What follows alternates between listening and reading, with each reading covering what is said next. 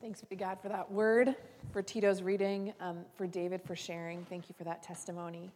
And thanks be to God for each one of you sharing this time together.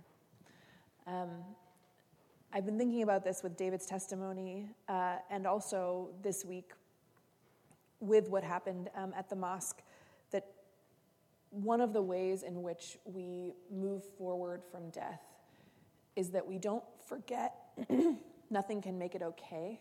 Nothing can make it acceptable. But one of the ways in which we can incorporate the death of those we've loved into our lives is that we can be changed by them forever and tell the stories of who they were. And in that way, those people who have gone on change the world. That remembering their memory is a way of remembering them into our community, of saying that the cloud of witnesses is still with us. Whether it's your grandma who you miss, or someone who you never met but who made a big impact on you. The ways in which those who have gone on have changed us are gifts and are ways that we keep them alive even before the final day of resurrection. And so I'm grateful for that. And if you would pray with me, God of grace and mercy, God of power and light and love, God who made us, God who loves us, God who needs us and who wants us here in this community with each other, be with us today. Help us to see your word. Help us to love one another. And help us to be love to the world. In Jesus' name we pray. Amen. The Jesus that we meet in this scripture, in this slightly less often read section of Matthew 18 of this gospel, is simultaneously the Jesus I most love and want to read about, the one who intrigues me, the one who compels me, the one who seems to me to be a source overflowing of love and mercy and glory, and the Jesus who bothers me the most, who makes me the most nervous, who seems to me so unlike God as I have experienced God in the world, with his wild, extraordinary claims that we should forgive everyone we encounter and that there are torture and consequences if we do not. It's a mixed bag. He is at the same time the Jesus who I hold closest to my heart and the one who I hold farthest at length. The one who seems to me disturbing in his extremeness and glorious in his totality of love and mercy and forgiveness for me and for others. Jesus is not easy to explain or to box in, and it's good to be reminded of how wild God is, of how big God's claims are, of the ways in which God is not easy to say one thing about or do one thing for or sum up in a second. God is asking big things of us as individuals and as the community, and it's good to be reminded. The bigness of the ask, the bigness of God, I think is part of why Jesus is constantly talking about our lives in terms of parables, stories, rather than rules that can be applied to anything. And part of why I think whenever he talks about the kingdom of heaven, he's comparing it to something familiar instead of describing what it actually will be. I wonder if he thinks that maybe total love, glory, mercy, justice, forgiveness all at the same time is so far from our experience, we can't understand it unless he makes these comparisons after comparisons after comparisons. The kingdom of heaven is like, it's like a mustard seed. The kingdom of heaven is like, it's like bread that feeds more than you could think. The kingdom of heaven is like a Lord who tortures people until they give him all his money. That one's a little harder to take. And my first instinct, whenever I hear a teaching of Jesus that is hard for me, that feels too big for me or too wild for me, my first instinct is that I always go for the place because I know that Jesus is good news to the world, because I know that Christianity is good news to the world, because I know that that's what gospel means and gospel is, I look for the place, perhaps it's my rebel heart, where the good news sounds like bad news to people. When I hear a teaching that seems hard or seems complicated, I think first, who would hear this as bad news? And how do we as the church make sure that that doesn't happen? And when it comes to both this scripture and our whole sermon series this Lent, which is called Sorry, Not Sorry, it's all about forgiveness, I think the bad news that a lot of people hear from this good news about forgiveness is that forgiveness is demanded even in situations when it would cause you incredible harm. So where I think people have been hearing this good news and it has become bad news in their life is in the conversations I've had at many churches in many places of many kinds with people who are in abusive relationships with parents or spouse or sibling. And they say to me when I ask, can we help you leave? What kind of support do you need? Jesus told me to forgive 77 times. I'm going to forgive this person who is hurting me. And that I just know in who God is and who God has made people to be is not true and is not what we are called to do.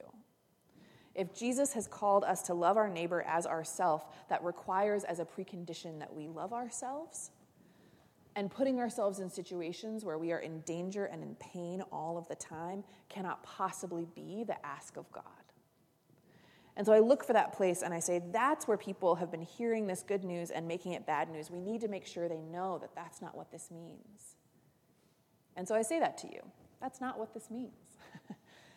It is possible to forgive from afar, to not continue to be in relationship with someone who only will cause you danger and pain, but to find a way to let that go, to be overwhelmed with love far away, or to not make that your first task, and to make taking care of yourself your first task. Those are things that God honors and loves. And then, I realize that as important as it is to take that seriously and to teach that, that's not the end of the story, because that's not what's happening in my life. That's not what's happening in the life of many in this church. And yet still, most of us are not overflowing fountains of forgiveness. There's a teaching left in this scripture. There's a teaching left in this Jesus for us who are not experiencing damage and harm at the hands of others, but still are holding on inside of our hearts, inside of our bodies, inside of our minds to bitterness and resentment that will not let us go, or perhaps more accurately, we will not let go. We will not release ourselves from. We will not release those in whom we hold it from. There is something going on here. Just like when Jesus tells the rich man to give up all of his money, that Jesus is challenging because Jesus is asking us to do something that is very hard and that maybe most of us should be doing more. I'm not a person who holds grudges particularly. I don't think of myself as a vengeful person. No one would describe me as an avenging angel. And yet, if I really look in my soul, as I would encourage you to do, I can find all kinds of places where I have not been the well of forgiveness and grace to others that God has been to me. Which in the end is what the story is about, right? That the story is about, what do you feel from me? Jesus is saying, how did it feel when I covered you with grace? How did it feel when I forgave you everything? How can it be that you experience that and turn away from me and give the exact opposite to the people around you? How can it be that you feel the level of love I have for you, and the next person you meet, you grab them by the throat and tell them everything they're doing wrong? Right? That is the lesson where we might want our hearts and souls to be touched by this a little bit. And it can come up in all kinds of things. One thing that I want to distinguish is anger is a really useful emotion that you'll discover in half of the Psalms and most of the Bible that is useful. Anger does a lot of things for us. It does a lot of help for us, but I think of anger mostly as a bat signal for unfairness, right? So anger is how your body and your soul tells you, not fair. And it does that in all kinds of situations. It does that from when you're 2 and you see the other kid at preschool get 2 cookies and you only got 1 cookie, and your whole body floods with anger and it goes, not fair. And it also happens when you see structural racism make itself known in the world and white supremacy kill a bunch of people in another town, and your whole body and your heart and your mind go, not fair, not right, and you're flooded with anger. Anger is good because it's a bat signal for stuff that needs to change, for stuff that needs to be addressed, for stuff that is not of God and is not of community. So anger is not so much the problem that we're addressing when we talk about forgiveness. It's the way that anger, when there isn't a way to express it in making the world more fair, or to express it with honesty about how the unfairness of the world has hurt us, it's the way that anger begins to curdle inside of us into something more bitter and long-lasting. The way that we can tell that we're in a situation where forgiveness is needed in everything from a customer service agent on the phone who you don't know at all, someone who's a stranger, but against whom, right, you're holding bitterness and resentment and you aren't being forgiving because what you want to happen isn't happening, to a good friend who you've had a conflict with where maybe both of you are at fault, but you just cannot get over the thing you really want them to say about what happened, to the politician or the figure in the world who has done something that has harmed you even though they don't know you personally. All of those people, the way you know that Jesus' call to forgiveness is seeking you out and is searching for you and you haven't gotten there yet is when you're in a situation where the way that you think about that person is not as a whole created human being. Not as a whole created human being, but as something less, as something smaller, as something transactional, or as something of an object, rather than a whole human person full of flaws and love like you, who you might hold accountable for having done something wrong, but who remains a creature of God, who remains a person, and is deserving of that level of consideration and love. That's when you know you need more forgiveness in your heart, when you start to think of other people as not really people at all. And most of us do that casually.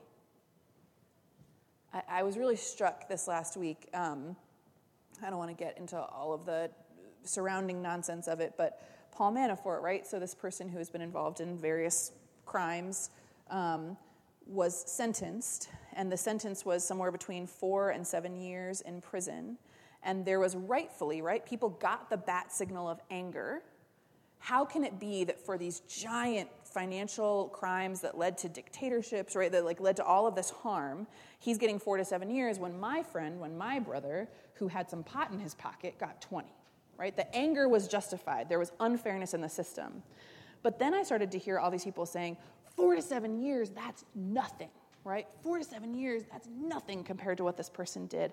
And I just thought, how sick, how broken is our culture if we look at someone's freedom being taken away, their community being taken away, being taken out of their family and out of their town for 4 years as nothing?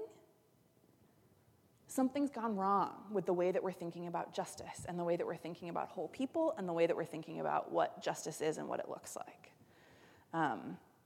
The answer is not to give up on fairness. Also, the answer is not to start thinking of punishment as what fairness looks like. There's something greater, something more restorative that we're being called to in our lives, both personal and broad. We've become sick with the idea that punishment will bring us peace, and it just almost never does. Next week, I'll be showing you guys some clips from the Truth and Reconciliation Commission in South Africa and the similar one that took place in Rwanda. And we'll talk a lot about the role of truth in moving forward and in apologies and forgiveness. Part of where people go wrong a lot with forgiveness is that they think that forgiveness is amnesia, that it papers over something rather than holding it up and saying, this and we can love. But this week, I want to really concentrate on this call to forgive beyond what we think we're capable of. That we have more love inside of us than we think we do, that we have more peace inside of us than we think we do. And I just want to tell you a little bit about how this church has changed that for me. I have become a much, much more forgiving person since I started going to Urban Village. And it's because of what I have seen in you. It's because of what I have seen in the people of this church. We are a church that has many different stories, many different things that we've experienced, but one common story in this church is people who are queer or grew up asking too many questions for their church and grew up really faithful, and now that they have tried to become more fully who God created them to be, their family cannot receive that and cannot hold that and is harmful about that. That's a really common story in this church. And I have to tell you that at the beginning, I held a lot of anger and resentment and bitterness over those stories in my heart. And so did my parents. For those of you who don't know, my parents are not religious. I converted in my late teens, but, they like me. I'm their kid. And so they come to worship here probably twice a year, like Christmas, Easter. When they're in town, they come by because they want to see what I'm up to. And almost every time they come to worship, they both are like, oh, it's so beautiful. Oh, here's a thing that's nice. I love the music. And they are so pissed out of their minds. They're just so angry. And one of the reasons is that since the day I was born, my parents have been affirming of whoever their kids turned out to be. It's a really important value for them. And they hear stories of other kinds of families in this church that they don't understand. So particularly this last Christmas, we had a communal prayer and testimony time. And so people, it's like, you go home to your families around Christmas. And so people were sharing what that was going to be like. And a couple people shared different things they were experiencing. One person said, after I came out, my dad didn't talk to me for a couple of years, but we've started to get it back these last couple of years. And, last week he called me and he is going to let me do this favor for him. Things are getting better in our relationship. Someone was talking about my sibling, where we've had this rift between us for forever. They're letting me send them books now to show them about how you can be a gay Christian, and I'm, letting them know, and we're talking again. And my parents came out of that service. My mom still talks about it sometimes. They came out of that service so angry. They were just like, they don't owe their patience to anyone. Their parents should be begging for their forgiveness for the next couple of decades. How can that possibly be their attitude? They were just so mad. That's not how parents should be. That's not how siblings should be. That's not how anyone should be. They were and they are objectively right. If that is your story, that is the truth of the fairness of that situation. That is the truth. That it is not fair what so many of you have done to draw your families back into redemption, to draw them back into love, to draw them back into peace, to draw them back into relationship. It is not fair. And some of you, your families are in such a place that you cannot do that, and it would be harmful to you to do that. But it is objectively not what is required, what many folks in this community are doing, and yet every day I see you do it. Every day I see people in this church who reach out to people who have harmed them and say, I remain in it with you. I believe you can love more. I believe you can understand differently. I believe you are not without hope, and you are not lost to the world, and you are not lost to mercy, and I will continue to reach out to you. And it is extraordinary. It is God beyond logic. It is God beyond fairness.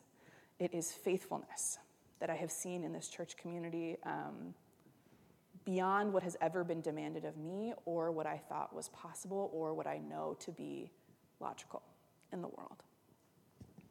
And so you all have taught me a lot about what it means to live into Jesus' forgiveness of a world of pain and hurt and of people who owe us more in debt than they are willing to give. And so it's going to be complicated as we look inside of our souls and figure out, where are we holding on to anger? Where can I forgive from afar? Where can I forgive up close? Where is forgiveness still too hard? And it is not where God is reaching me right now. But what I can tell you is that what I know of this church is that Jesus does do miracles.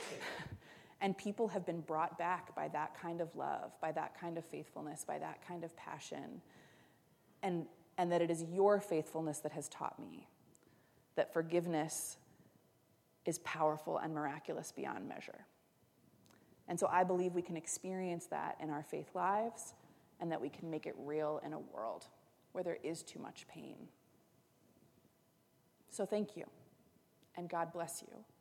And may God continue to show us the way where we can see what forgiveness will mean for us in our path with the one who made us. Amen.